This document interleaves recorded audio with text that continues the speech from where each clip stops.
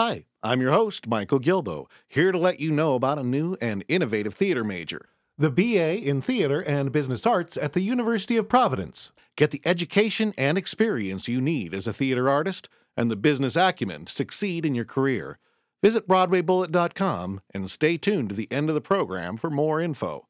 Now, enjoy the show.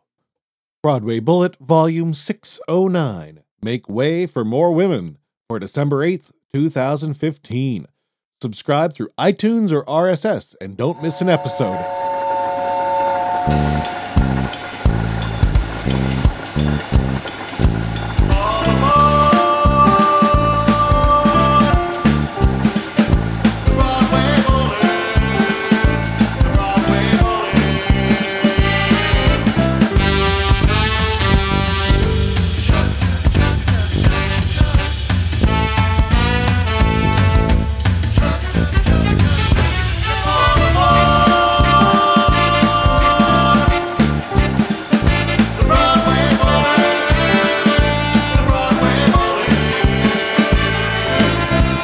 In this episode, Catherine Walker talks about Gentleman's Guide to Love and Murder, her history with the show, and her eventual takeover of the role of Phoebe.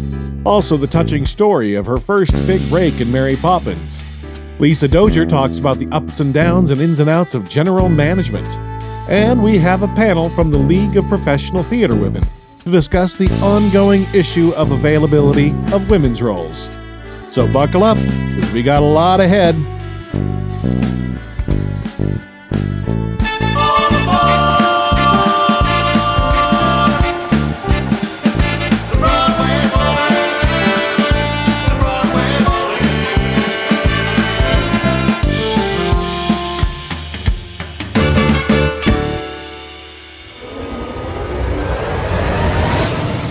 Special thanks to our location sponsor. Thank you, Sid Gold's Request Room, New York City's original rock and roll piano bar, for great cocktails and live piano karaoke with Joe McGinty.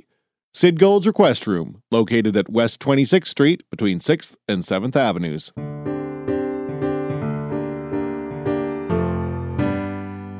Time flies, and the first half of Season 6 is coming to a close.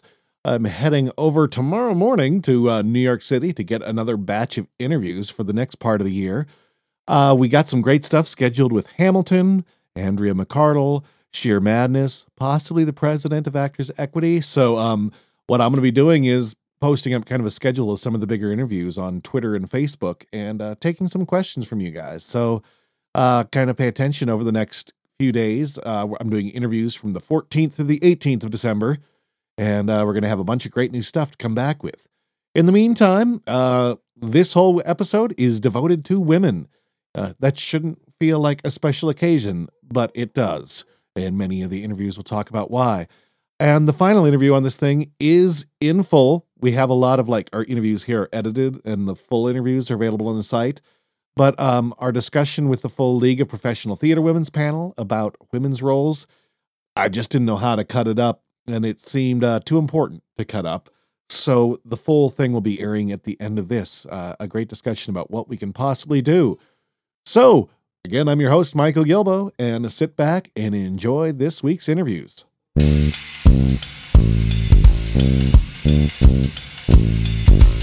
Up close. All right, I am joined in the studio by the incredibly lovely and talented actress, Catherine Walker, who only had to kill 8 actresses in front of her to take over the lead in A Gentleman's Guide to Love and Murder. Oh, if only it were only 8. How are you doing today? I thought that was a nice lead into the plot. I'm really well. Thank you for having me. This is really cool. Well, I got a chance to see your very, very funny performance in the show. And like I said, I was like, well, she started off in a smaller role and moved to the lead. That's unheard of. I know, right? Isn't that sort of sad, though, that that's unheard of? But, yeah, it's kind of a little bit of a Cinderella story, I guess. But, yeah, I had a long journey with The Gentleman's Guide. When I first moved to the city, I don't want to date myself, but when I first moved to the city many years ago, my vocal coach has been, since then, Stephen Letvak, who is the composer of A Gentleman's Guide. So very early on, before the show was even called A Gentleman's Guide, I was singing music from the show around town. Steve would do a lot of cabarets around town, down at the Duplex and then Laurie Beachman Theater. And occasionally he would ask me to come and sing a couple numbers with him. And so we would often do the trio. We did a number that's now cut from the show, and a few other things that are still in the show. So then I got to do a bunch of workshops around town. I guess it did go to Sundance, but I didn't get to go with it. Okay. I was doing Mary Poppins at the time. And Aren't those choices hard? yeah, it is, because it's like feast or famine, and it's like, why couldn't one of these come around when the year or two I wasn't working and begging for a job? But I auditioned actually for the Hartford production of A Gentleman's Guide, and I didn't get it, and I was devastated because I just love the show so much, from learning about it, watching it grow and develop over the years. And he was your voice teacher. Were you like, I'd be pissed. Man. Well, I don't think you can have. I certainly don't ever have any expectations. I mean, Steve has been such a champion for me, but a lot of times, I mean, it's not in one person's hands, and it was a very, very small. I mean, we have a very small ensemble cast now, but it was even smaller in Hartford, so they needed a female to play the role of Miss Barley and Lady Eugenia. So it had to be a woman who could span a little bit older and play a little bit younger too. And I couldn't play Lady Eugenia. So you killed her. I killed her and came to San Diego. They got such great reviews in Hartford that they were given an expanded budget for when it moved to San Diego. And that's when I got the call, and they said, would you join us in San Diego? And of course, like we just talked about, things always happen at once. Yeah. I was getting ready to get married, and I was in the middle of wedding planning, and I talked to my husband, my fiance at the time, and I said, how much I love this show, and it's no guarantee. I don't know if it'll come to Broadway. If it does, I don't know if I will come with it, but I think I have to go. And he totally agreed, and so I handed my big wedding binder to my mom, and I was like, see you in May. Good luck.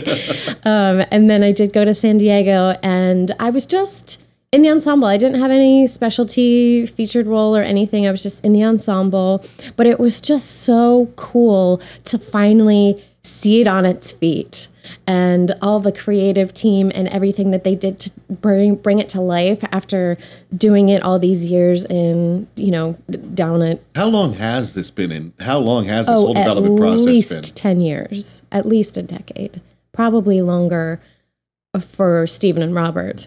I hear there was a 2-year hang-up, even though this is based on a public domain book that the movie, for some reason, decided they... Yeah, there was some legal snafus and time period where it was not looking so good, but they won, and here we are.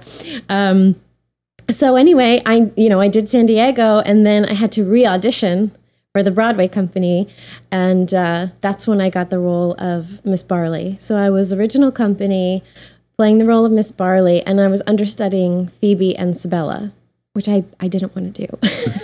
I only wanted to cover Phoebe because I had understudied both in Mary Poppins and in Ragtime, and I've seen some crazy things happen for understudies. Well, tell us, by all means. That sounds juicy. I just knew in my head, and it did happen. Thankfully, not until last spring, so we had been open for like 6 months. But there was a week where both our Phoebe and Sabella... they were having vocal trouble, and they each could only do like 5 shows. And our other swing, I guess, was out of town or something. So I was the first line of defense, and I had to jump around. I never played one role in a row that week. So let's say Tuesday night I played Sabella. Wednesday afternoon I played Phoebe. Wednesday night I went back to Sabella. Thursday I was in my track. Friday I was back to Phoebe. Saturday afternoon I was Sabella. Saturday night I was in my track, and then Sunday I was Phoebe again or whatever. And I think I definitely developed a little bit of multiple personality disorder during that time frame. But I got through it, and I was like, well, that's out of the way. But it was definitely a challenge. I mean, especially in Act Two. With that type of situation, does it help that you've been involved with the show for so long? Or I think so. Definitely. I mean, I always identified with Phoebe. So when I found out that I was going to also have to cover Sabella, I really, even before we started rehearsal, I started to dive into that material with my voice teacher, with Steve, because I didn't feel as confident about my ability to portray Sabella as I did Phoebe. But it was actually, I think, in hindsight now, playing Phoebe, I actually think it was a fantastic experience for me to be able to experience the show from both perspectives of both women. And I think it now sort of helps to make my portrayal of Phoebe maybe a little juicier because of that. So how long have you now been the one and only Phoebe? I took over in October. Yeah. So that was just, I mean, it was my dream. That was my dream. I've never, this is my third Broadway show, but I've never had the opportunity to. So Mary Poppins and what else then? The Ragtime Revival. Oh, yes. Yeah. So I've never had a chance to play a character for this long, ever. And for somebody like me who's a perfectionist and I love to be as prepared as I possibly can for everything, and we're not always allotted that in this industry. It's very much, here's material, go. And I just like things to marinate a little. So this is just a dream come true for me, to be able to start to feel comfortable enough to try new things and get the score really into my voice so that I can really grow. And, the more I sing it, the more I have more breath control and I'm able to try new things and make a line longer or try a little extra trill here or there or whatever. And that's a really joyful place to be. So I feel very, very lucky. I mean, like I said, to see the show go from rehearsal room to winning a Tony and then for me to be able to take over as Phoebe, I feel like it's the unicorn of theater experiences. It's just so rare. Well, one thing, correct me if I'm wrong, you're a soprano, correct? I am. And this role, Phoebe, is actually a soprano role. I know. It's that also. I mean, that is it's just so rare to find a score like this. And for me, I feel like it's the sort of the perfect storm of things to suit my skill set. And I don't feel like in theater right now that comes along so often. I hope that Gentleman's Guide sort of ushers in a new era of that more classic traditional musical theater style. I mean, don't get me wrong, I love all the contemporary stuff, but for me... Yeah, the Sopranos have been... there's not many of them in musicals anymore. Right. Not only in pop music, Sopranos have kind of gone out of fashion. I know. But we're missing a whole timbre. I look at... I'm a composer myself, and I'm going... vocal timbres add a lot in storytelling. Absolutely. I mean, to me, I think the fact that they made Phoebe a soprano helps convey her true innocence. Oh, absolutely. And when she gets daring and she gets a little flirty, you can hear it in those high trills and the tremolo on the top. It really does inform the character, and it gives her another layer. And along with that, and especially in a show where everybody's deceiving everybody. Like I said, we got a sense right away that I think Phoebe's pure, and maybe the audience doesn't know why, but I think that voice, that singing soprano, contains this purity. Oh, well, thank you. Yeah, I think it definitely does bring a groundedness to her, and I did that for the same reason I say that. It wasn't just analyzing your show, but the same reason I actually have a soprano in a show I've just written, and I did it very consciously for that reason. I wanted it to convey something about her character. Yeah, absolutely. And I think a big hurdle for me was, figuring out what my job is really within the show, because you hear all of these huge laughs happening before you go on, after you go on. And I think that you can fall into the trap of, I want to make them laugh too. And that's fine. I think I do, but that's not really my job. I think my job is to kind of bring it back a little bit to a little bit more earnest and grounded place for a moment, so that then you get back into the funny stuff. I think it's even funnier for the other things if it's kind of offset by these moments of purity, like you said. So with that is as a soprano, and I hope there are more, because I've worked with one actress who's done a very good job in all of our works, but I'd never really heard her soprano voice. Right. She's always said, I'm a soprano. Yeah. And I did finally get a chance recently to really hear her sing something really well prepared soprano. I'm like, yeah, it's a shame that there aren't more roles for you. She's learned how to sing alto. I'm sure you've learned how to sing alto. Sure. I mean, when I came to New York, I went to Carnegie Mellon for classical voice. I studied vocal performance, and so I had, opera training. But I always knew that I loved musical theater. I didn't want to be an opera singer. But in order to be competitive here, when I came to the city, I didn't know how to mix or belt. So I had to find a teacher here that would help me be, more of a crossover artist to be competitive. But my heart has always been with that real soprano sound. And I feel like Gentleman's Guide kind of, because there's all of this humor and stuff and the script is so clever, I kind of feel in a way that we sort of sneak in the fact that it's more of that traditional classic sounding musical theater, and people leave the theater, oh, that was great. Oh my God, we didn't hear anybody belt. That's crazy, So I hope that, like I said, I hope this ushers in a new era of more of that kind of material. So maybe to wrap up with that as a closing moment, can you identify a small, itty bitty, imperceptible moment of joy that you've done in your career that on the surface may not seem like much, but meant a lot to you? To kind of wrap this up. Well, honestly, I was going through a lot of anxiety issues before I got Gentleman's Guide in San Diego. And for me, when I got to San Diego, it was a chance for me to, again, I thought about quitting because I didn't want to feel that anxiety anymore. And it was very prevalent when I was performing. And I thought, you know what, if I can go to San Diego, not have a feature, but I know that I love this show and I'm willing to persevere through this anxiety because I love this show so much, even if I'm just, in the ensemble, I'm not featured, doesn't matter. I just need to go to prove to myself that I can find joy, that I can just have a good time doing what I set out to do.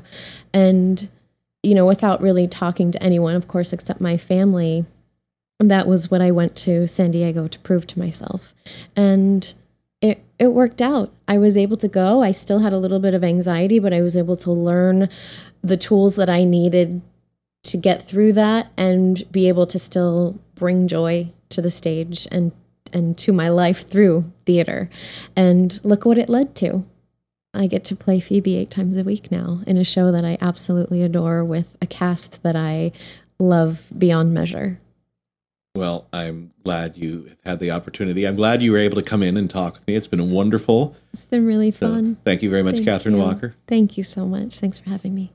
You can catch the full unedited interview with Catherine Walker, as many as almost all of the interviews in the first half of this season, at BroadwayBullet.com or at SoundCloud.com/Broadway-Bullet. If you are a regular listener, or if you have just discovered Broadway Bullet, I have just set up a Patreon page. Please support our program by pledging a dollar amount for each podcast episode. I'm not going to make anything from these donations.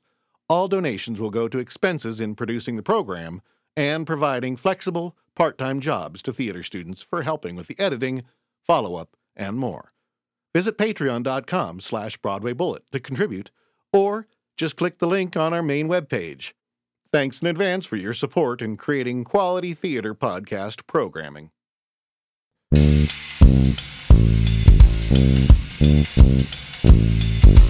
Talking the Trades. Of all the people I brought into Broadway Bullet so far, I do not think I've yet had an opportunity to bring in a general manager to talk about what they do and all the excitement that entails. And we're lucky to have somebody who's worked on oodles of projects, including, of her long list, recently Bedbugs the Musical. And she also heads the program of theater management at the University of Miami. I'm proud to welcome Lisa Dozier here. How are you doing? Great. Thanks for having me. All right. So I guess the first thing we maybe need to set off for some people is, what is a general manager? That's a great question. What I love about general management is it's creative and it's administrative. I love all of the aspects from being on casting sessions to making the deals, the contracts, to using both sides of my brain with budgeting, payroll, administrative, and then getting to hire people I love to work with over and over again. Okay, so what is involved in the day-to-day? General manager overall is responsible for keeping the show running. Maybe in good terms, is this a good, accurate assumption where the stage manager takes over for the director once the show goes up? The general manager takes over for the producer. Would that be a fair statement? Yeah, I serve as the producer's right hand, especially when he or she is not on site, being the main contact with the entire team, from the creatives to the crew and everywhere in between. And every day is a new surprise in general management. Every day there's a new problem to solve, which I love. So any particular stories of things gone haywire? I'm sure you have to think on your feet a lot. Yeah, let's see. I'm trying to think of one that's appropriate to say in a public forum. It's internet. And as long as blank out the names, say so-and-so. Yeah.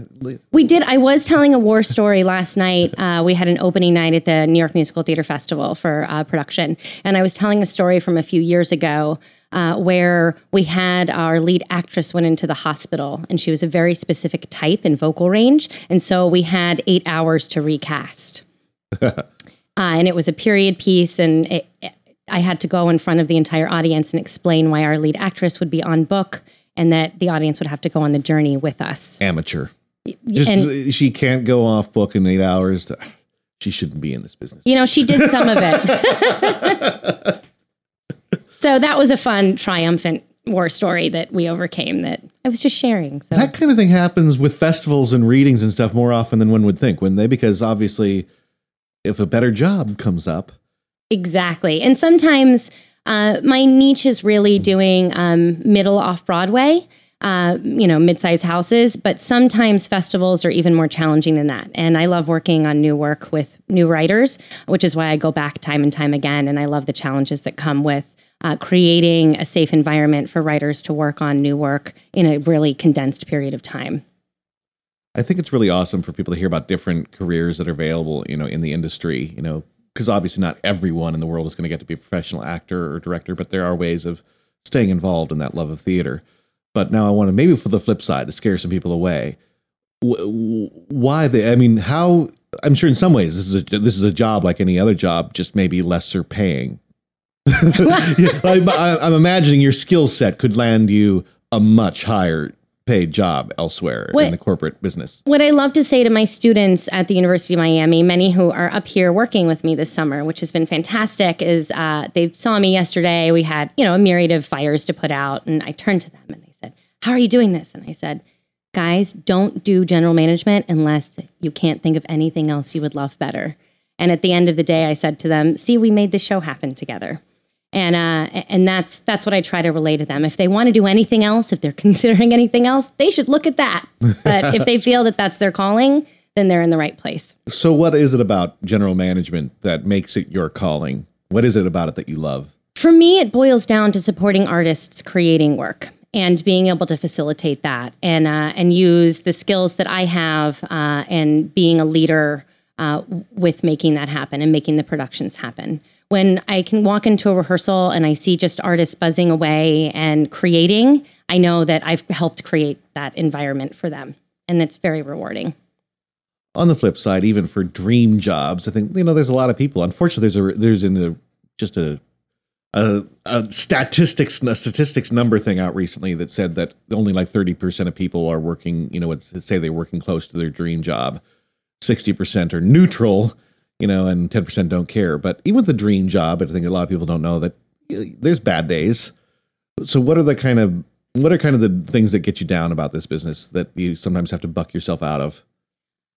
Sometimes what's challenging are the boundaries sometimes. When I'm up at 8 a.m. when my vendors wake up and go to the office and negotiating and whatnot. But if there's a giant problem at midnight, as there often is, if there are late night rehearsals or there's notes after, if there are late night rehearsals, like there's a choice. I didn't realize there was a choice not. It's a 24/7 job, and that's the reality. And I'm lucky with having friends and family that support that. But sometimes I wish I could just take a break, and it doesn't happen that way, and I have to push through it, and then the good days come again. I imagine too, there's a bit of how do you deal with? I imagine there's a bit of feast or famine to this job. Yeah, the other thing that I love to tell my students, in addition to if they could do anything else, they should if they want to, is if they are going to jump into this, to say yes, because there are so many reasons to do a project. And when everything comes together, that it's a group of artists and a project I really believe in and a piece that I love, that's a wonderful, wonderful thing. But it doesn't always happen that way. And there are a lot of projects that I have done that where I can see now laid out so I could meet a particular director and work with that director over and over again, or forge a relationship with a producer and foster, their company and be a part of that, or support an emerging actor that, is now a star. So there are a lot of reasons to do a show. Okay. So for a producer, what's your advice? When does a producer need to get a general manager for their show? As soon as possible. What level of show do they need a general manager? I love getting on projects early on the ground. I love when they're starting to do readings and backers auditions and inviting people and being a part of that and part of that conversation, setting up the structure depending on the size and scope of the show and where the show should go in the country, if it belongs in New York, if it needs an out-of-town tryout, and really being a part of that creative brainstorming process early on.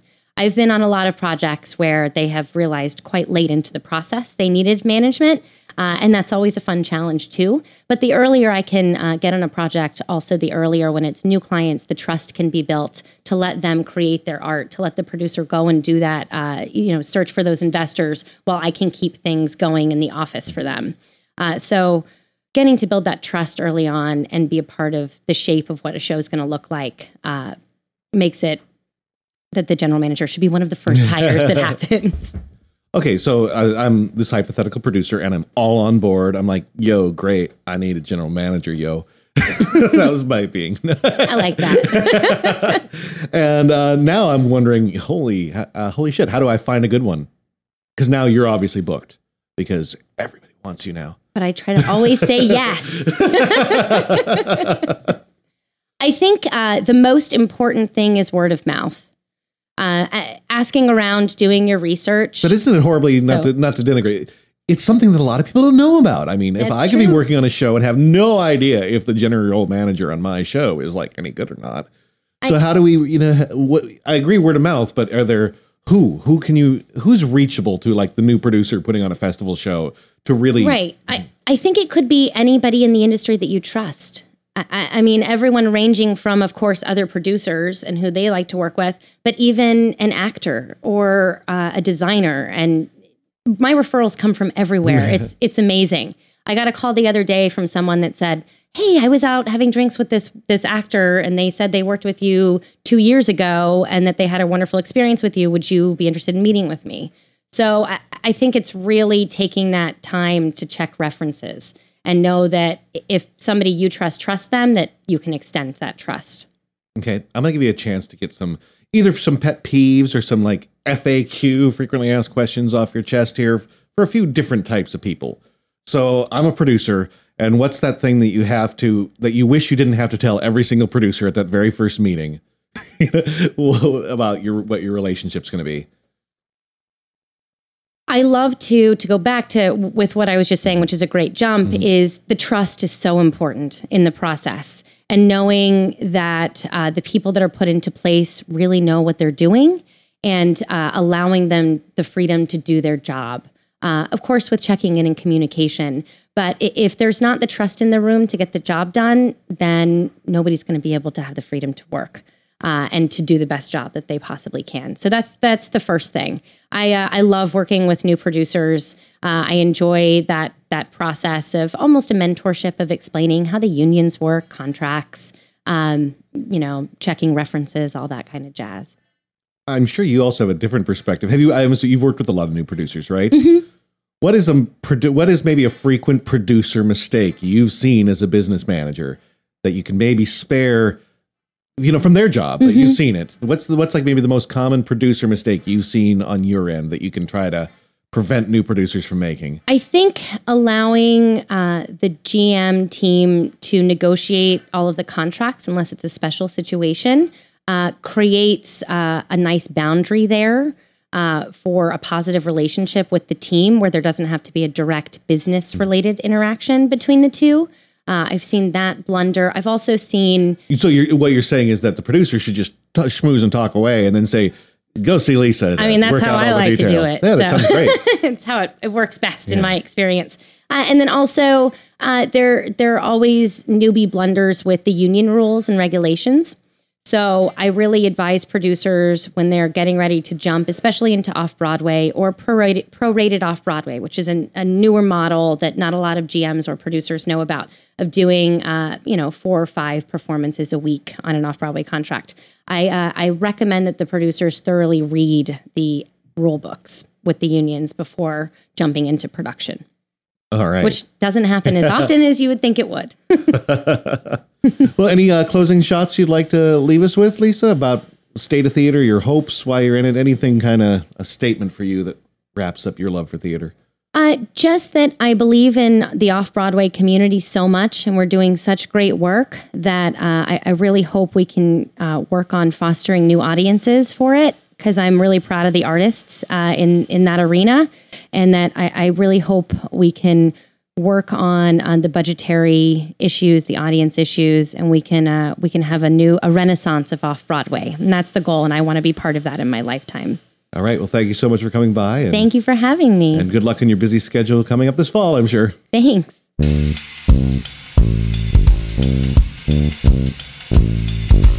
Backstage. All right. I'm sitting here with a panel that is, for me, the most exciting part of my trip here. I do want to give a special shout out to Katie Rosin of Campfire Films, who, for no fee, anything, put this together.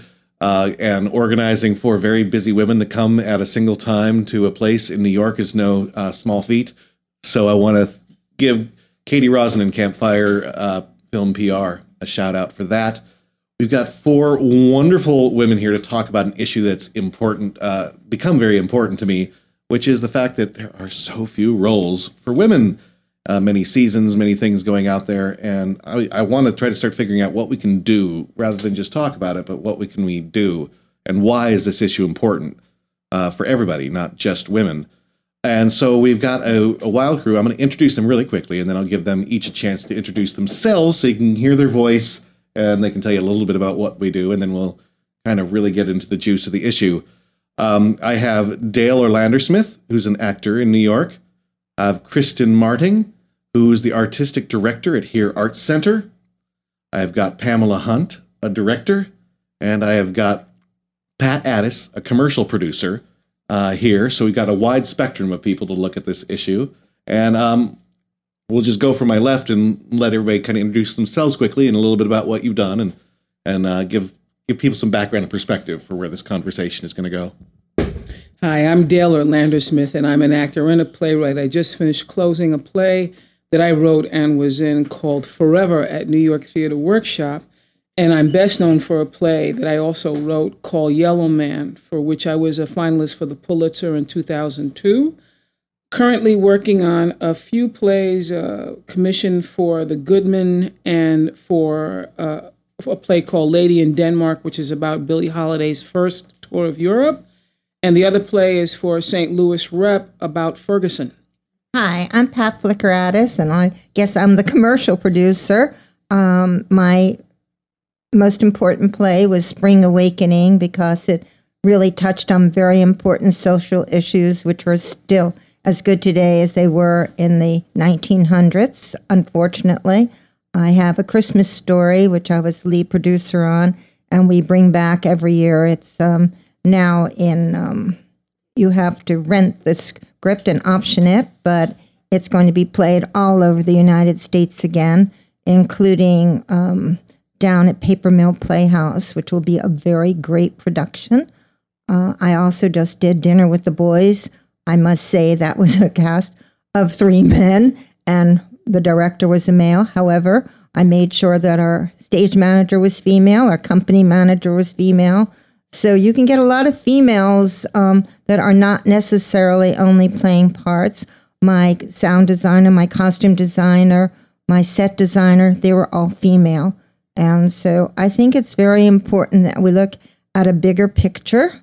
And I also want to say, I don't want to monopolize this, but the slogan is 50-50 in 2020, which means that it'll be a parity of 50% women and in the year 2020.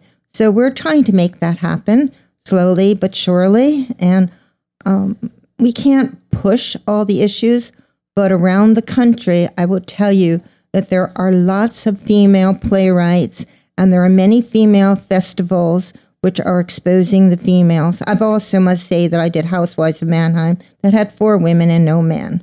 So I think a lot has to do with the script, and I don't think you should push playwrights to only write a script with women. They're already being pushed for out in the hinterlands to have no more than 4 people, and that's already cramping a style. So I think to have the issue that they must have all female roles, I personally, as a female, think that's not right. I think that you should have what you need, but there are all other areas that women can also do besides being an actress. I'm Kristen Marding, Artistic Director of Here Art Center in Soho. We do theater, music, dance, puppetry, and media arts. We support sort of the development of hybrid work. We support work from inception through work in progress workshops, launch full productions of the work, and then help it go on tour. We serve 15 resident artists that way in long-term residencies. We have countless other companies that work in our space through a curated rental program called the Sublet Series. And then we present international and national work and bring it into New York City through our Dream Music Puppetry program and through our Prototype Festival, which is an opera theater, music theater festival, which we co-produce with Beth Morrison Projects. I'm also a director of hybrid work, and I frequently adapt other works into a theatrical context to make them theatrical works, and also collaborate with a number of contemporary writers on creating new works. Did we have a cow enter the space? Like a big move? New York City construction. Yeah. Should I continue? Yes. Hello, I am Pamela Hunt, and I am a freelance director, choreographer. I have directed for over 30 years, over 100 productions. I am basically a gun for hire, is how my life has been. I've made a living at it, at nothing else but this, which I'm pretty proud of, being a female. I'm currently co-president of the League of Professional Theater Women, which is an advocacy group for women in all aspects of the theater. And I thought it was, when they asked me to do this, it was time to give back, because I have been out there when there were very few women, and I've seen how it's grown. And one of the things along the line I sort of specialized in was comedy. And I decided, because there were very few women, now there are more. We have the Tina Feys and all that doing comedy. In fact, I had the head of the Westport Playhouse once said, "Oh, can a woman really be funny?" And yes, the answer was. So that sort of started me off. So I try to hire women as much as I can if I'm in a position to do it. Like if I'm directing, I just hired a choreographer to be with me, and that seems to work well. But yes, there needs to be more women deciding on what pieces are chosen. All right. So as much as we can, I know there's a lot of issues in areas of passion. I know we need more women directors. I know we need more women playwrights. I know we need all of this. But if we can try to keep the focus as much to women, more women's roles. If some of those other things you think are solutions to get there, that's fine. But if we can, and I'll probably do next time around a big thing on we need more directors and we need more playwrights. But so my first topic that I maybe want you guys to discuss is how much is the way our institutions are set up, being very classic heavy, both educational and regional. How much do the classics continue this trend of so few women's roles? And are there solutions to look at different ways of changing that? Well, the more female playwrights we get into the mix, the more female roles are going to be.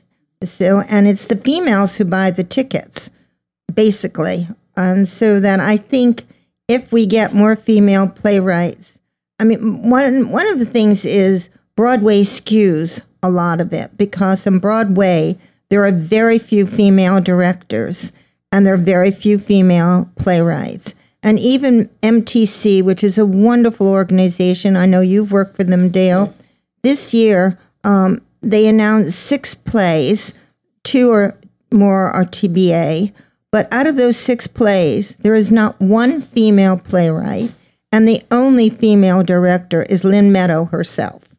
Now, until we get Broadway to embrace us more, that's where the problem lies. But I think out in the hinterlands, it's a different story. And I was on the board of League of Professional Theater Women, and I can tell you how wonderful Pamela is, and the organization.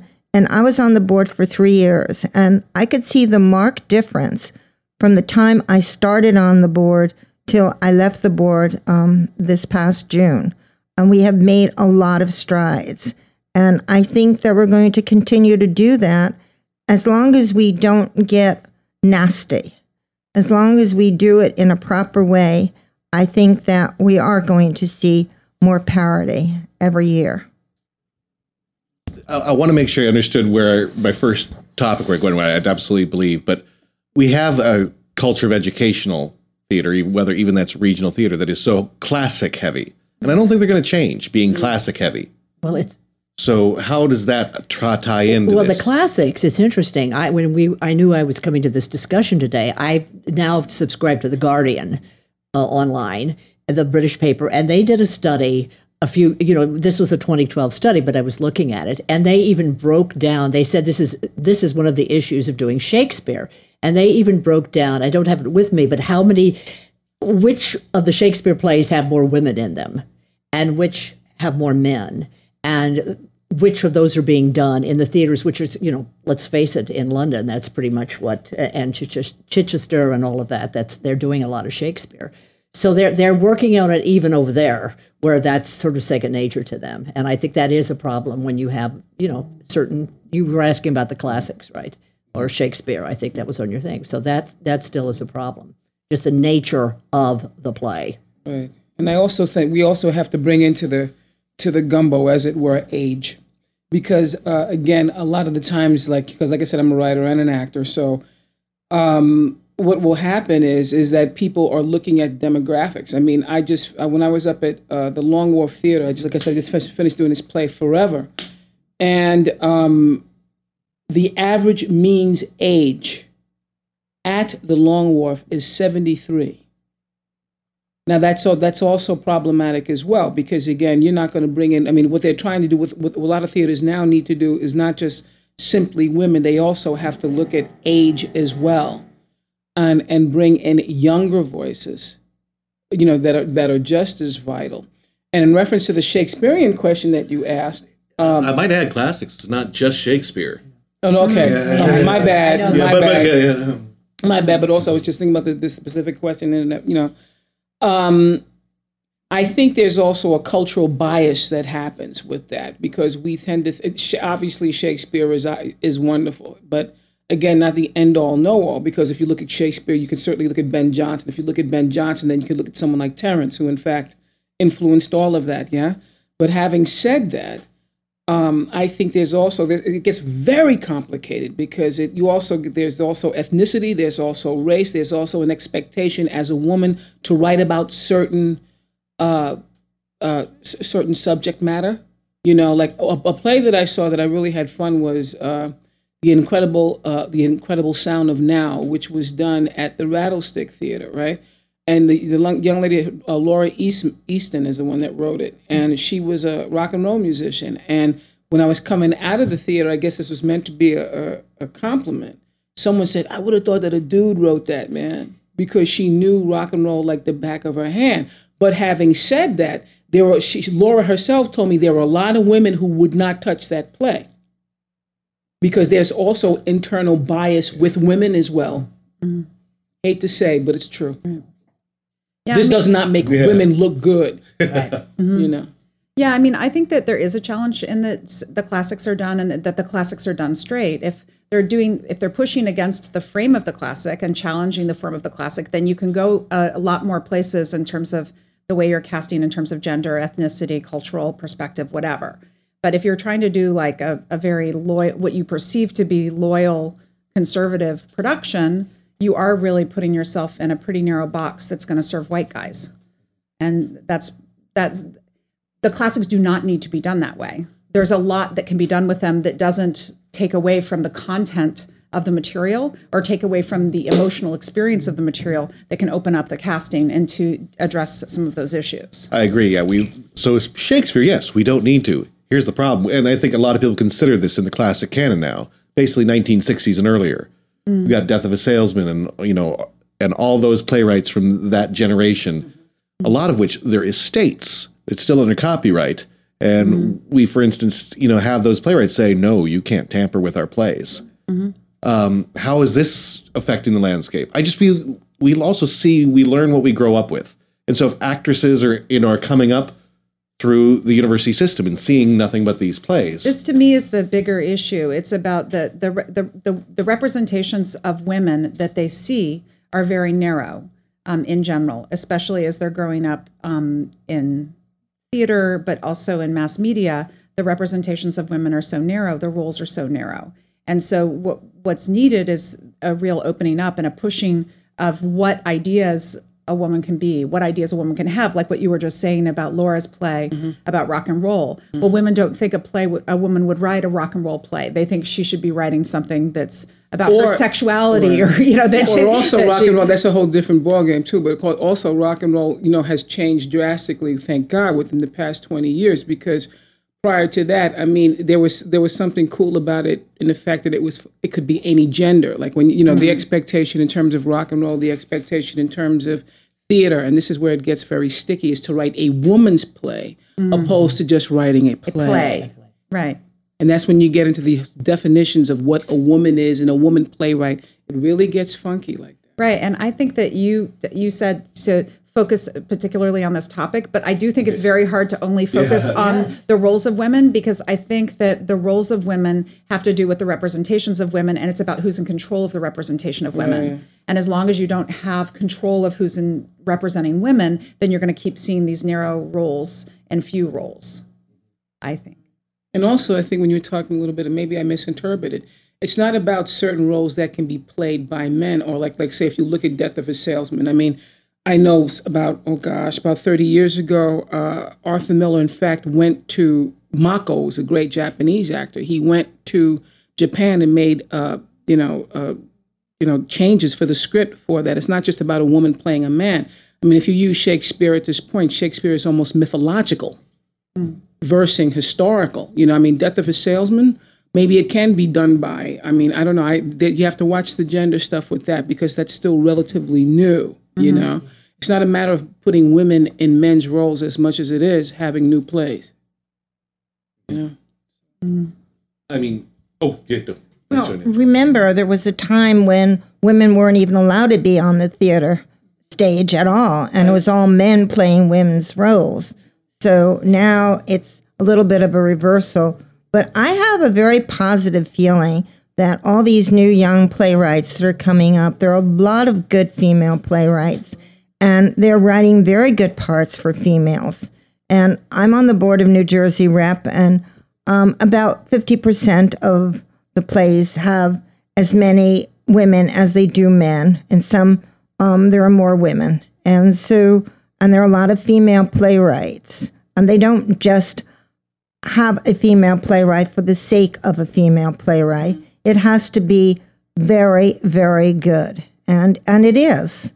And I think that as the standard and the opportunities for women are getting stronger and stronger, but we must not just think about only women who are performing.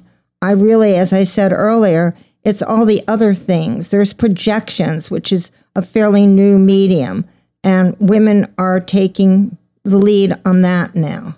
And there are all other capacities. The best scenic designer I've ever worked with is a woman. And the more and more women, like if Kristen, when she hires people, if she hires more women, if Manhattan Theater Club were to start to hire more women, the more women beget. And Well, also, I mean, I did a reading it here. There were a lot of women that work that come in. She has a lot of women working Right, in that. and in that. so she's a poster child. Okay. I mean, how much would a readily, in terms of looking for a solution on this issue, I mean, if we were to dig and like I were to say, put a page out, I mean, I have found a couple and I just need to look more. If somebody wants to do the classics, what are the plays that have a good amount of women? I know Moliere actually is pretty good. I've discovered, there's the House of Bernita Alba for an all-female. Ibsen is pretty good in balance. Like, where can we, would a resource like this, a list of here are your classics that can meet your criteria of being a classic community, but there's also some great women's roles. Is that something that's useful? Yeah, I think that would be a useful thing, especially for the educational community, to help open up other options that exist. Because there's also a whole bunch of texts that aren't done as much, like the Jacobeans, that have a lot of women's roles. Yeah.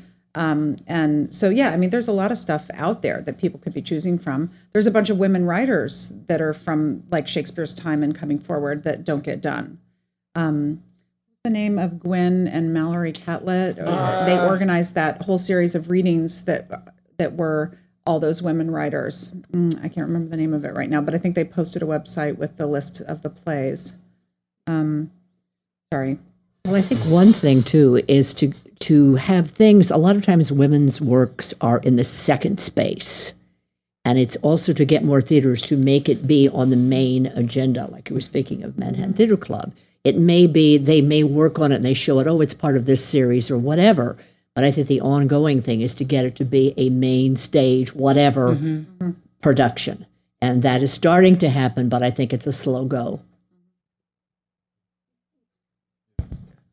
Well, you're the educator, so I'm going to put it back in your ball court. Why don't you do a series? Remember, women had to take pseudonyms. They were afraid to use, they weren't allowed to use their own name. T.S. Eliot. I mean, all these people. So maybe you can find a group of women all who have written shows during Shakespeare's time and after, and do a whole series for your class on that. I think you meant George. George Eliot. I mean George Eliot. Yes, George Eliot, not T.S. Eliot. You're right. Thank you for correcting. George Eliot. So if you do that, I mean, maybe you as an educator can start a new wave in education of bringing these women playwrights up to the surface and let people do those shows all over. I mean, maybe do a festival and start, maybe Yale and Harvard and all the Ivy League schools will pick it up. We've got some construction going on in the streets of New York that is leaking into the building. For those listeners wondering, just ignore them. We do here. But I also think in general, there's really, it's funny. There's a conservatism in general that's happened within theater. I was talking to somebody the other day about this, and again, there were very few women's roles in the 70s as well, but people like, David Rabe, the early Shepard plays and stuff, the stuff that was even shown on television. Actually, ironically enough, there were a lot of great roles on TV, because TV, it's weird how it's gotten, you'd see stuff like Whatever Happened to Amelia, you'd see stuff about sexual abuse back then in the 70s, and they'd have a parental discretion is advised things that would pop up. I mean, I got hip to a lot of theater and a lot of film by watching regular television as a kid, and being aware of, and how I became aware of theater was especially the kitchen sinks dramas. I can never say that. Was by watching TV, like the movie of the week. It was it might have been Rachel Roberts week, or it might have been Sidney Poitier week, and watching, say, A Raisin in the Sun turned me on to that great female playwright. Yeah, part of why I'm bringing this up is I don't know if it's just incidental, but I feel like the problem's gotten worse again. I do feel like the 60s, 70s, 80s, we were coming across a lot more women's stuff happening, and then it's been shifting. Like the musical theater used to be the realm for women actresses, And now on Broadway, I bet if I look at all the musicals, it's that same 75% shift to male roles. I mean, like I said, Something Rotten to women. No, it's really strange. The conservatism that happened. It's like I was talking to somebody. It's not. Somebody said, "Well, it makes women look bad." I'm like, don't come to me with this nonsense, because I'm the wrong person for you to talk to about that. Because if you start making that kind of distinction, then you're playing into the very bias you're trying to get out of. But like, I was rereading The Boom Boom Room, and there were some interesting roles for women in that play, and the whole point was to show this bestial behavior of some of these men. But that play, I don't think would get done today. Well, one of the things that's happening, two of our members, they were on the board. Well, one was on the board, Judy Binus, and Martha Sagati. I can never pronounce her name correctly. Forgive me, but they did a study, an off-Broadway study that we put out last year. It went all over every place, and they took certain off-Broadway. They just started with that as a criteria, and went all across the board. How many women directors? How many writers, down to lighting, down to actors, and all of that. And it was very interesting. And they're beginning in a lovely way to go talk to some of these theaters and say, just to make them aware that of hiring more women on all capacities. So I think that there has to be an awareness, But I have to say one thing: what happens? It's just very easy to hire who you know. It just is. I'm not saying it's right, but people do that. They're doing a season. And you're putting it together quickly, and you just call up who you know. I think one of the problems regarding Broadway is that they have a tendency of doing a lot of revivals. And a lot of things that they do on Broadway, they're worried it's very, very costly to produce a show on Broadway. So they try to make it as much as they can for the tourists. And I think that's also a big problem. But on the other hand, what if I gave a party and nobody came? They try to do what they think is going to get an audience. And I think that's also a larger problem.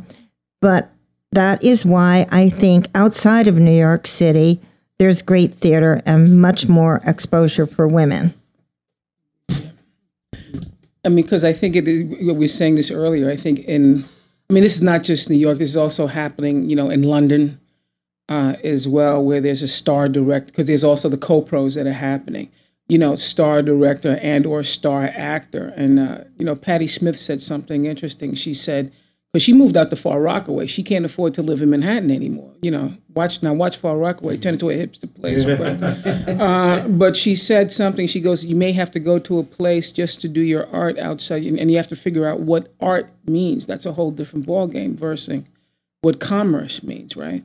And so, for my play, for instance, Forever, I just very briefly, it takes place in Père Lachaise, and I use some of the, I'm a huge Doors fan, and so it starts and ends at Jim Morrison's grave. Now, at one point, I cannot use the music, not even a second of it, because supposedly there's a Jim Morrison musical. I don't know who the hell they're going to get to play Jim Morrison.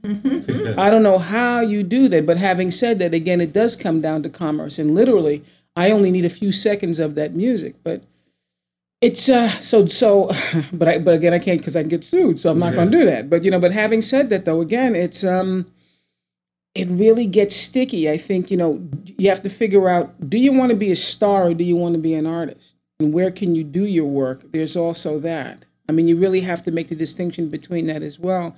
And also, again, looking at demographics, because sometimes that does play a role in terms of the kind of work that you're kicking out.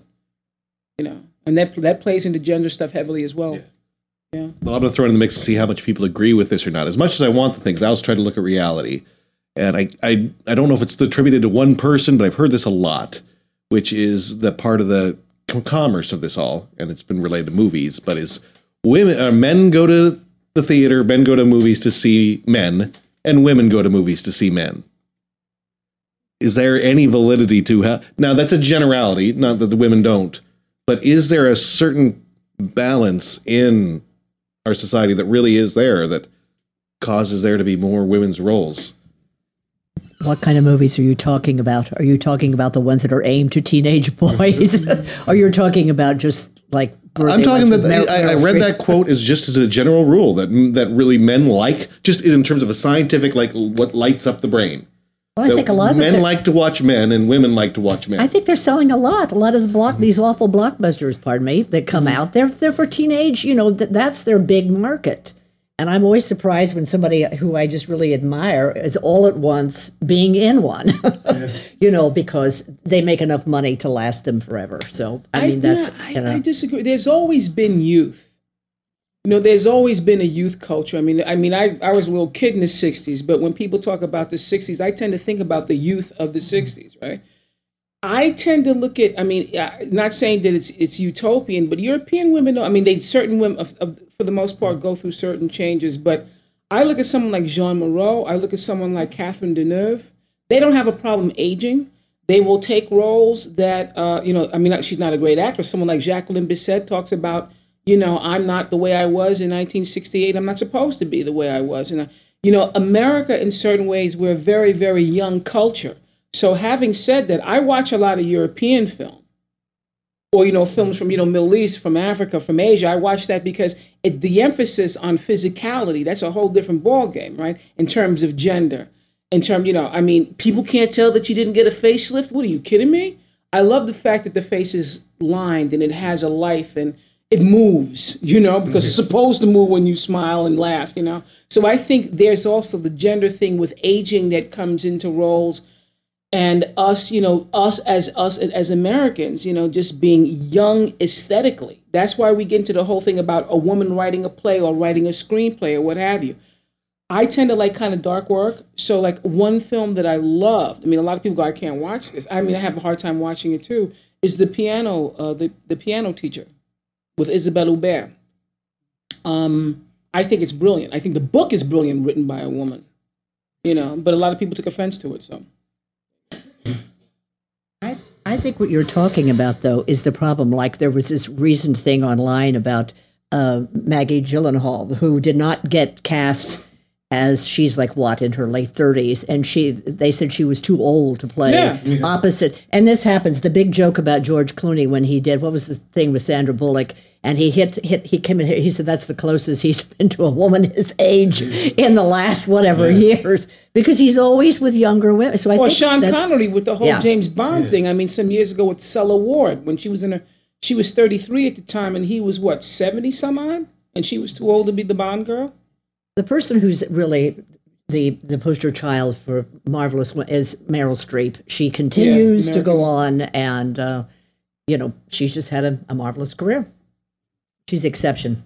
They are starting to make action films with women as leads. That's starting to happen. Yes, so we had Road Warrior this year. This ties into, though, while you say that, and a lot of people bring this up, I see a big trend that doesn't solve the overall numbers problem, which is one strong woman in the midst of a man's world. Yeah. No, but there are tons of little films now that where we used to just have the Hollywood industry. In the last 30 years, we've had this whole indie film movement grow up. And so you have a much broader range of films. And yes, every American isn't seeing those films. And on broad release, you still only have the blockbuster type films. But there are a lot of smaller films being made that have much more substantial roles for women. There aren't as many as I wish there were, but there's been huge progress there compared to the movies that were coming out, in the 50s and the 60s when we only had the studios. Like, it's just, I feel like the doors have opened. And I think on TV, that's true too. Now that we have all these independent studios, that we have Netflix, we have BBC America, there are a lot of interesting women's roles being written by writers that aren't just from one crop and one studio's perspective.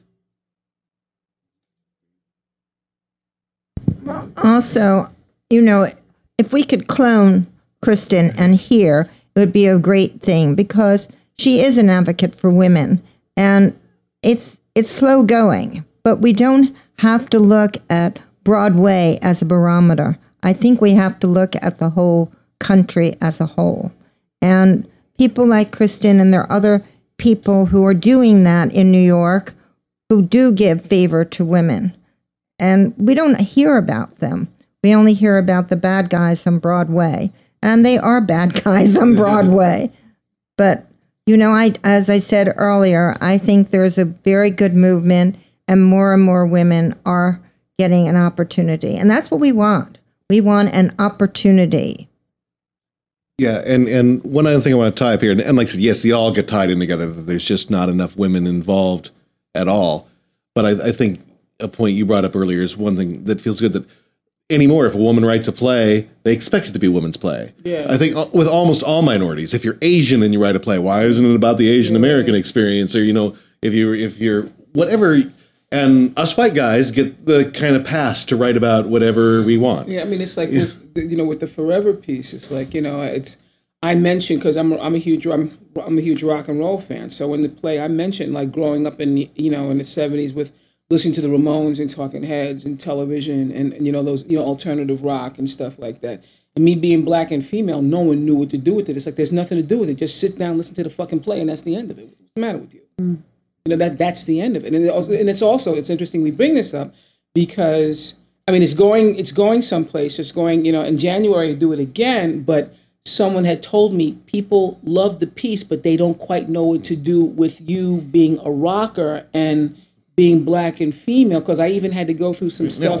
So what is this thing going on here? You got a ring in your nose, and whatever. No, it's more than just that. Even there's a certain theater that tried to say that it was a ghetto piece, and it's like, wow, here we go, ghetto, right? Yeah. Or they tried to say it was like Precious or Push, and it's none of those things, So I had to really sit down and work with people racially and sexually, the gender stuff, in terms of, saying what this is about, and just ask me questions, let's just work through this. Don't go to this mess about it. And not to mention the fact also, because it goes into, because I'm a plus size woman, so it goes into size, race, ethnicity, then that creates a whole thing to, physical size and a woman, and oh my God, it's just, So one solution, and I want to, does anybody think this actually helps, or is it ghettoizing the problem? Which I see a lot of solutions to this is bundling it all in one, which is we're going to have our women's festival. We're going to have women's playwrights with women's roles, and women will direct. Usually 2 out of the 3 of those are often, or sometimes all 3. I don't go for it. I used to have a queer festival at Here that was Queer at Here, and the artists that I wanted to work with, that I was most interested in, were feeling like it was shining a light on their work, and it was saying what their work was supposed to be about, when they might not have wanted to write about queer issues, in the same way that we were just saying a woman may not want to write a woman's play. I think that the work needs to be a part of the fabric of the organization, of the theater, and of people's lives. It needs to not be a special occasion thing. It's not that this is Women's Day, this is Women's Month, so we're doing women's plays. Mm-hmm. It's like, no, women are 50% of our population, so 50% of what should be at every theater should be created by a woman, directed by a woman. It should be happening. I'm not talking about quotas. I'm just saying, why not represent? A big thing that I want in my theater is to represent the complexity of the city that I live in. So I don't just have white men working in my theater, because that's not who lives in New York City. Why would I do that for the community that I live in? It doesn't make any sense. Well, in terms of having a women's festival, I think it's a good thing only because it gets out the works of women, and people from all over can see and hear it, and a lot of those plays will have another life in another theater and another time. So I think that's why it's important to have them. I feel the way you do, and I always think that it's important that the best person do the job. And I came out of an industry where there weren't any women in the industry. I was in a promotion industry, and I know what it's like to be dissed as a woman. But I think that you have to be in a bigger picture for it, and any way that women can get their name out there and their work up is a good thing, because to have it sit in a drawer is not a good thing. So I think if it's a women's festival that gets it out there, then it's important. Speaking of a women's festival, there's going to be a big one in Washington, D.C. coming up. It's like all of the theaters are going to do women's. It goes on, like, what do we say, for 6 weeks or something like that. It's going to be amazing. And I think the league is going to go visit. We want to be part of panels and things like that. So it is a pretty big effort. And we wish them well, and it's pretty exciting. Now, with new playwrights, like I said, if a lot of organizations are geared towards classics, and then the new works they pick, there's another thing. It may or may not be true, but let's go with the assumption that newer female playwrights at least have a higher percentage of women roles than other plays. May or may not be true, but let's just go with that for a moment. Right now, we're in a production where almost every regional theater wants nothing but a world premiere. And the virginity of a play is popped, and they don't want to see it. Now, considering that we got the classics getting done over and over in new plays, I see that essentially what this policy hurts the most is the women and the minority playwrights who don't have a substantial resume yet. Do you understand what I'm talking about? Have you seen this kind of virginity popped? Yes, I mean, but there's also a movement happening with the National New Play Network and with other places to create rolling premieres, so that your theater does it, and her theater does it, and her theater does it, and all of you call it a premiere, but it gets 3 productions. And so this is happening more and more, and it's also it's in a good and a bad. The good is 3 productions. The bad is that that's one show often. It's a co-production between those 3 companies. Everyone's saving money. That's one of the reasons people are doing it. And it plays at all 3 of those places with the same design team. And the same actors. So it's not necessarily more work for everybody, but it is a way for that play to have a longer life. I also think that touring is happening more in our field now than it used to. So like Dale's play is going to several theaters and has already been... It's only going to, I mean, it went. We started at Center Theater Group, Kirk Douglas. We went to Long Wharf, New York Theater Workshop. Then in January, I go to Portland Center Stage. But that's great. I mean, that's a wonderful tour of that of a theater piece. Mm-hmm. But those are the 3 theaters, not so much Portland, but the connection in terms of the it was a rolling premiere. Exactly. Yeah, exactly. Right. So that's an example. I mean, that's happening more. Yeah. And that's great that people are thinking that way. You're also seeing collaborations between presenters and producers.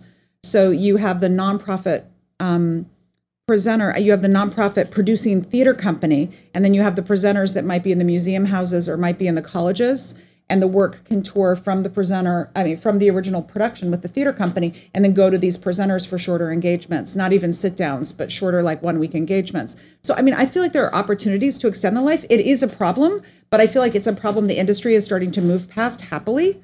But the regional theaters need to be more open to programming a broader range of work and not just have 1 new play in their season, but have 2 or 3 new plays in their season. Am I being incendiary? This, I would say, not just theater. This is everywhere.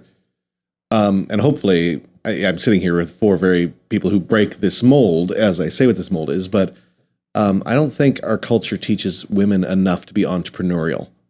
I'm not going to say it's built into men, but clearly more men are willing to be entrepreneurial and take that, that kind of throw everything aside risk than women. How can we instill in women more the desire, the drive to be entrepreneurial? Because I did think that has some of it in there.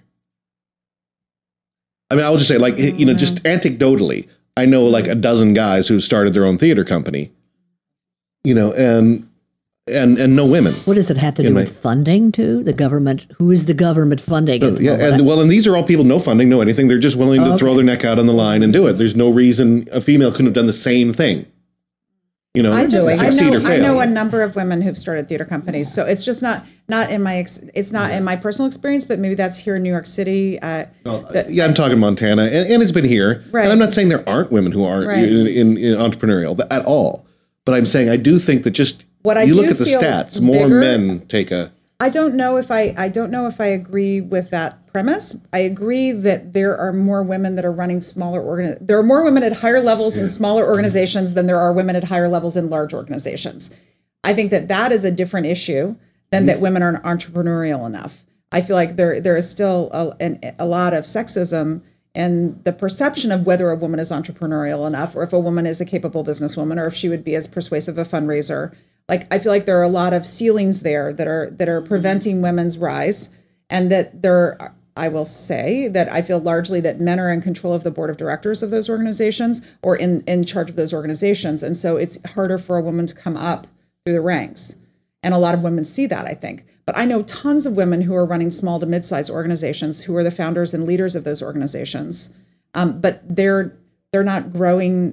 They're not running $5 million a year organizations. They're running $300,000 a year organizations, or organizations of my size, which is just under $2 million, and with the smaller staff. So there just aren't a lot of women that are running top budget organizations in this country and making the artistic choices to select the work. In your experience, when you say if they're founders and stuff, how much of they're not turning from $300,000 organizations to $5 million? And this will sound horrible, may I ask it, but I'm truly honestly asking it. How much that is because they hit a glass ceiling, or how much is maybe they've gotten very happy with what they've accomplished? There's a lot of horribly unhappy men out there who are willing to push for, and I'm sure women. I'm not saying the whole thing, but I do think there is some sort of tie-in entrepreneurial. And I'm not saying there aren't any women. There are, but I just seem to know more, and I know personally, and I know a lot more women in general, I would say personally, and yet I know a lot more men that are like just kind of throw everything out on the line, so to speak, and quite often aren't happy. I will say. Well, first of all, I think men still control the money. That's number one. And number two, it's look at all the CEOs and the COOs of our country, and there are still, women are really in the minority. So if a man does it, he's a good businessman. If a woman does it, she's a bitch. And that still exists. There still is that wall. And I'm sorry, it does exist. And it exists in the theater, it exists in business. It's just the way it is. And there are a lot of women across the country who, as you said, are not entrepreneurial. They want to be taken care of. And you can't fight that.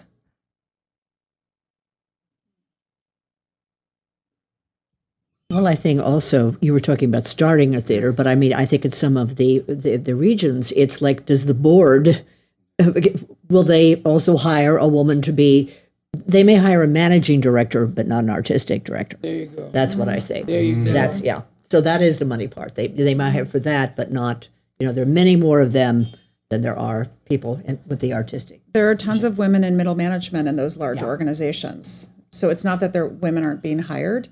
It's that they're not being hired for the positions of leadership and generally artistic leadership in general. They're being hired some. I'm not saying not at all, but you can count on your two hands the number of women artistic directors of large organizations in the Meadow, Princeton, Carrie Perloff, Emily Mann. And what is it, Emily Mann? That's yourself. Susan. I'm not at large, though. I'm a smaller organization, but Atlanta, Susan, and the Alliance. Alliance, right. Also Washington, Molly. Right, Molly. That's about it. That's about it. Isn't that messed up? And in England, the Indu Babashingam runs the Tricycle Theater. Right. That's about and I don't know who else in England runs anything. I think she's it. And then I think in Galway, you've got the Druid Theater that's run by Gary Hines. But beyond that, it's also very important that women hire other women. Yeah. And that is a thing that they don't always do. Is anybody here else willing to talk to this issue? I think it hinted like you might have something to say about this. Women hiring other women.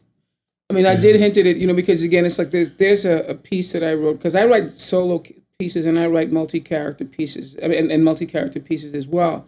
And there was a piece that I wrote that, again, for the most part, women were very cool with that, but some women got a little pissed off at me. It's called Black and Blue Boys, Broken Men, and it was done between Berkeley Rep and the Goodman. Even though I'm in New York, a lot of my work comes outside of, because I'm not real commercial, and it's about all men who've been abused. But the way it was written, where anybody of any color can do it, can be male or female, transgender, whatever it is, as long as you have the chops to do it. And in that piece, there was a woman who is a sexual predator. And there was a woman that said to me, how could you write this? I said, because women can be sexual predators. And I said, you want equality. I said, but you want the kind of equality that you want is very measured, to say the least. I said, because there is there's a hypocrisy that happens. And she goes, what do you mean? I said, one of the most famous people in theatrical history is a sexual predator. She goes, who is it? And I said, Blanche Dubois. I didn't write it. Tennessee Williams wrote it.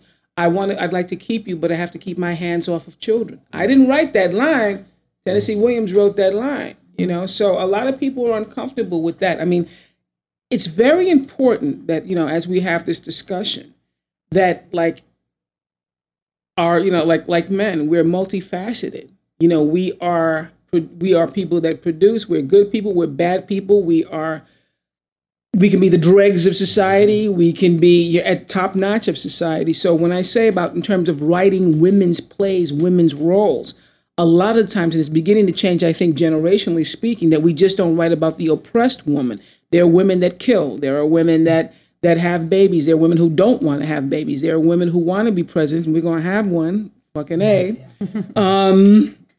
We have to write multifaceted people, because if we don't write multifaceted people, we're playing into the very bias that's helped to oppress us.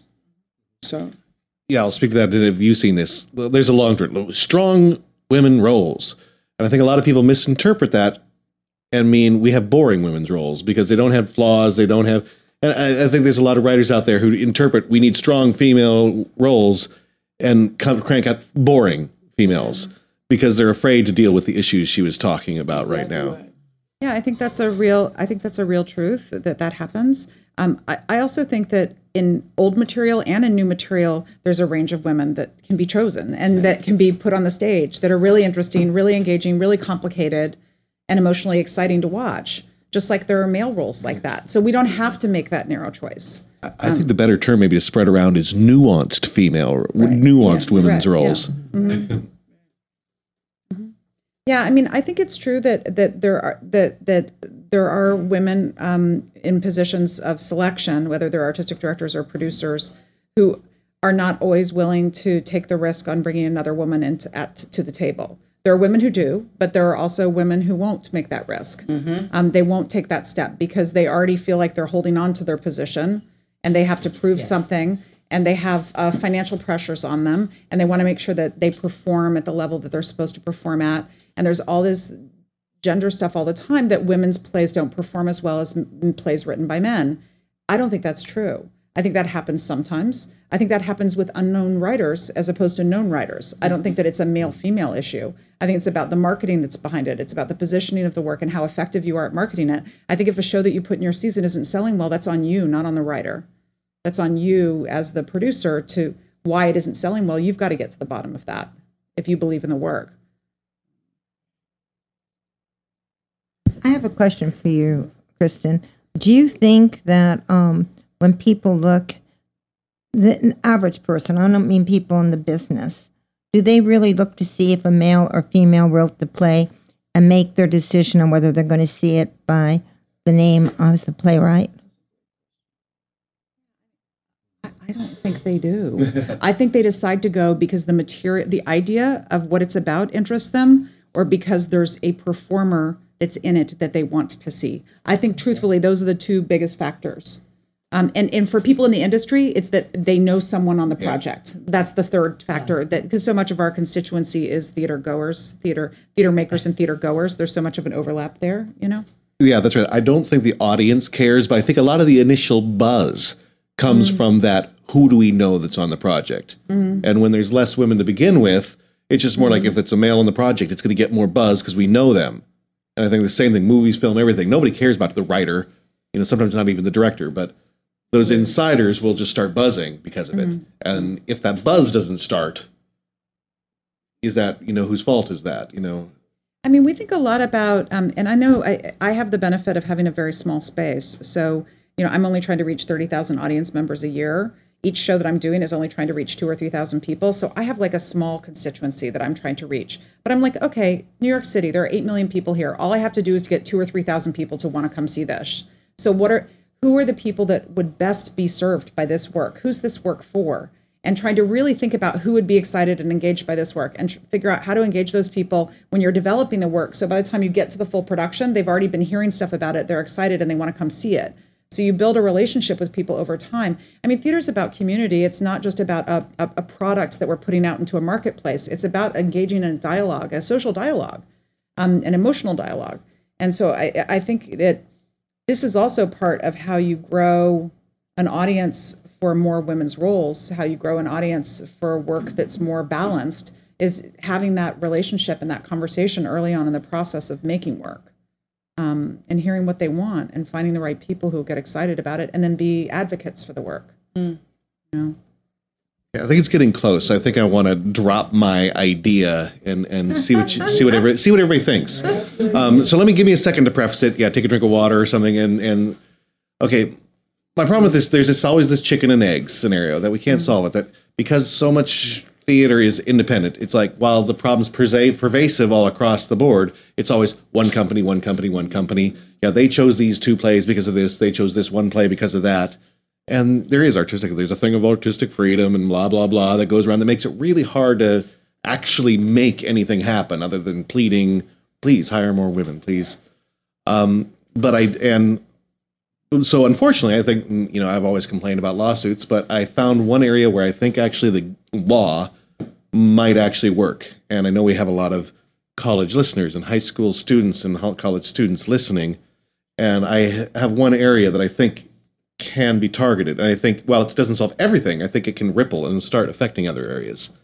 And that is, and I'm starting to find numbers and starting to get some people to put numbers together, but would people first off agree that most university theater majors are filled with about 60 to 70% women studying? Mm-hmm. I don't think Yes. Okay, I bet we go to any of those. I put my money where my mouth is in terms of picking my program, but I know I've seen theater programs that are the same thing. 70% men roles, 30% men attendance. And this is measurable. This is people paying money to go to get their studies. Right. There is Title VIII, which applies to sports and extracurricular, and I think that could apply. I think if we can round up some interesting lawyers and some students out there listening that their college program is being horribly unequal, I don't think there's a number we put, but if the college is serving 70% women and 30% men paid enrollment in their major program, yet are giving them roles for 30% women, that there is some actual legal action that could take place. I think it's one area. High school still, there's no major. People can audition, unfortunately. Community theaters, it's all open. But here's a measurable. They're paying for enrollment, and they're not getting equal training. That's interesting. And I'm wondering, what do you guys think? How feasible is that? How can we find lawyers willing to take that on? Or Are you talking about universities that have an arts program or an arts major? Okay, all right. That that something to the effect of that if they aren't serving up a season that is roughly in comparison to the actors enrolled, that they're not serving their students. But how would that extend itself, say, to places like the American Academy of Dramatic Arts or places like HB Studio, which are not necessarily, I think American Academy at one point, I don't know whether they did this, they still do this, where you can do you can get an associate's program and then you use that. And then I think those credits and you go to a regular, a university, but how would that apply, say, to acting schools then, if you're going to use Do they put on productions?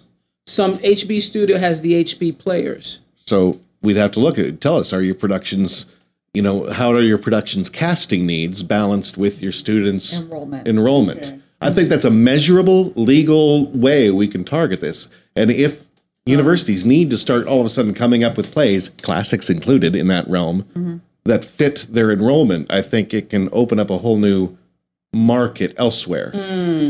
That's interesting.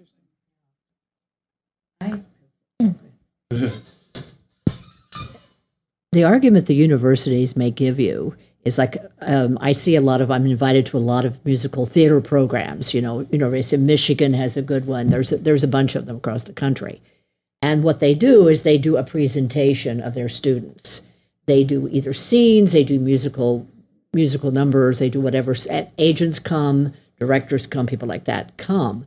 So I guess that is their answer of how they're doing it. You know, I mean, if mom and dad is Okay, I'm going to be gigantic to- either whoever's playing devil's advocate here. I'm not sure, but keep going with devil's advocate. I'm going to. No, I'm just saying it's like that is Yeah. probably how they may not get the, you know, whatever the production they're doing in school. I guess it depends on what it is. So you're saying But that I think I'm just going to play devil out. I'm not targeting you and specifically. but here's also what's happening is that there are so many. Okay, this is a totally different thing, but there are so many people coming to New York. I mean, it's like. There are many shows I've cast to go someplace I could have casted 3 times. They're turning out all these well-trained people. Yeah, I'm not, But- and I'm not yeah, going to attack you as a commercial director. You're putting out what show you want to put out. But I'm just saying. But there's just so many of them.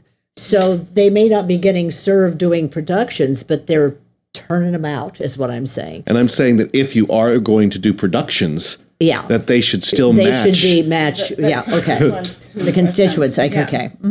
Because if I'm a guy, I have a whole lot more opportunity to get extra training for my same dollar. Because he Right, gets, so he gets 5 roles a year, You'll get and 5 and the roles. woman gets 1 role. And the people may get to come and just do this one thing. Right. Yeah. I think one of the reasons that you don't have more males is that there's still a stigma attached for straight guys being in an acting class, and it's just the way it is. And I think that might be the problem. But I mean, I don't know. Have you checked the enrollment, like at Yale or someplace like that might have even distribution? And because a lot of men go into directing and the other parts of the arts, not necessarily acting. But I think in your university, what you might do is try and get some of the jocks to take up acting. I mean, dancing has certainly helped the jocks, so maybe you can do something. Our problem right now isn't getting more guys. I'm certainly not. I've got enough competition. No, but I mean, you're saying that it's not a parity there. That's all. I know, and I'm saying that's where I'm saying that's where we can start to shift, is if they have to meet their parity, which isn't even 50-50. Right. They have to meet like a 60-70%, area on giving women's roles. I think it's an interesting idea. And what about focusing on the parents? Like, would the parents want to say, I'm going to send, Geraldine to this university because she's going to get a chance of getting more roles versus she's just going to, do her education, she'll do that one audition. I mean, would that be an incentive too, that if parents put they're putting the bucks up? Yeah, I think it would be for women to have those opportunities. Yeah. So if that's something like what you're talking about. You're onto something, pal. So yeah, I like Steve. I know there's lawsuits, and then that's part of why. So everybody seems to think. I wonder how much university is going to hate me, but I know, I know from the past we've had a lot of high school and college students listening. So I'm hoping with this platform, with that idea, that we can start. Number one, right now, I do have some friends, a great dramaturg who's starting to help research those specific demographics. What are the enrollment numbers? Would you like me to help get you some wonderful female scripts? Yeah, like I said, I want to showcase those. I mean, to me, it goes hand in hand. If I'm going to attack the college system, and I'm going to, I love the college system, but I think, and that it's not even a thing. It is truly, they're paying for the same education, and they're not getting it if they're doing. So I think a lot of that is providing. Okay, well, here are your alternatives. They're also starting their resume there. I mean, they're starting their resume at college. You're starting it there, and you build on that when you get out. So that's another thing that goes along with what you're saying.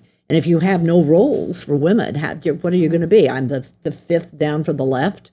Yeah, right. Right. Are you using the list that's been put out the last 2 years now that has all the women playwrights on it? If you could send me a link to it, and I'll start. Like I said, I'm going to put all this up and start sharing it on the website. I'm just bringing the podcast back, although I have a feeling this interview is going to be the bomb I drop at the end of the first half of the season to sit over Christmas. Christmas present. So since we like that idea, I'd like all of you to take one moment and give it kind of your closing remark. Maybe the one thing you could do or would like to see that you maybe think is actually doable, achievable, just a wish, even if it's not achievable. How would your closing statement for each thing? And repeat your names again for everybody who kind of missed it all from the beginning. I'll let whoever comes up with their closing statement go first. This is Kristen Marting, the artistic director of Here and director. I just think that there is a lot of great work out there by women, and there are some resources that can help you find that work if you're not aware of it.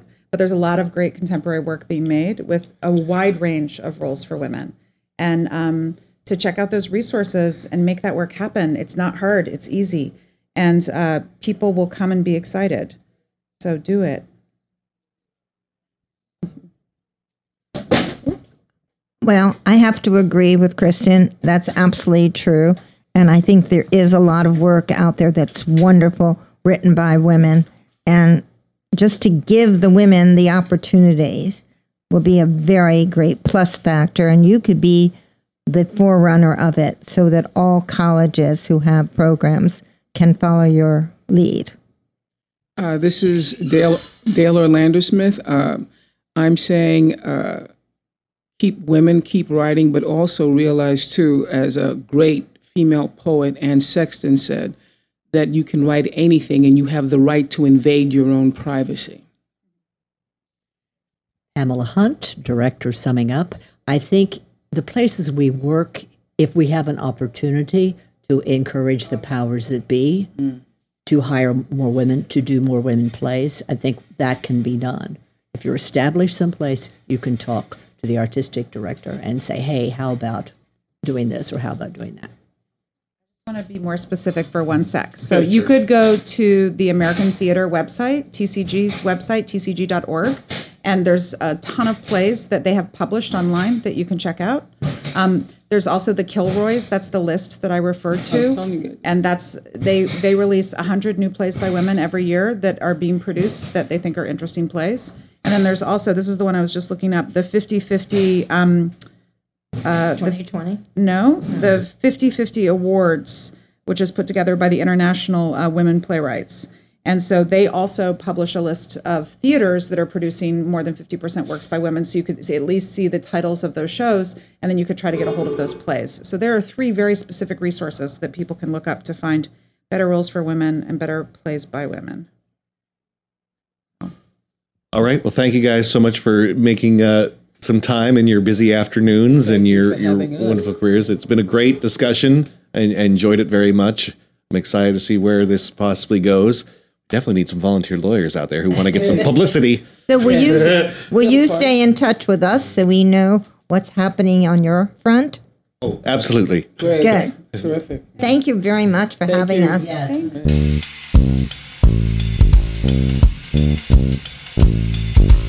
Curtain call. That wraps up the first half of our brand new season. I am so excited to be back doing this for all of you. I hope you'll spread the word over break. Our next episode is going to be in the 3rd Tuesday of January. So that'll be January the 19th, and we'll be back with all of the interviews I'm getting this next coming week. Again, I'll be doing interviews from December 14th to the 18th, and I'll be posting some of those people on Twitter and Facebook. If you want to pay attention and maybe ask some questions, I'll use your name. In any case, I look forward to being with you all again come the next half of the season. Again, I am Michael Gilbo. I am the producer and the host. Caroline Reyes was my associate producer and assistant. And our location sponsor was Sid Golds. Check that out when you go to New York. It's a really fun place.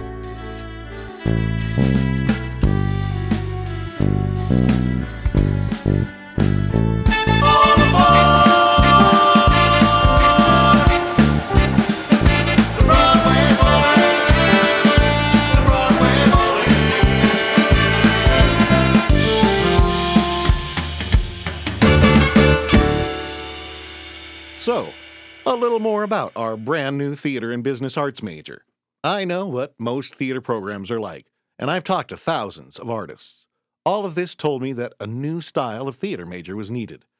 Theater majors can get a pretty good arts education just about anywhere, but most programs do very little to prepare actors, directors, playwrights, technicians, producers, etc., to manage their careers.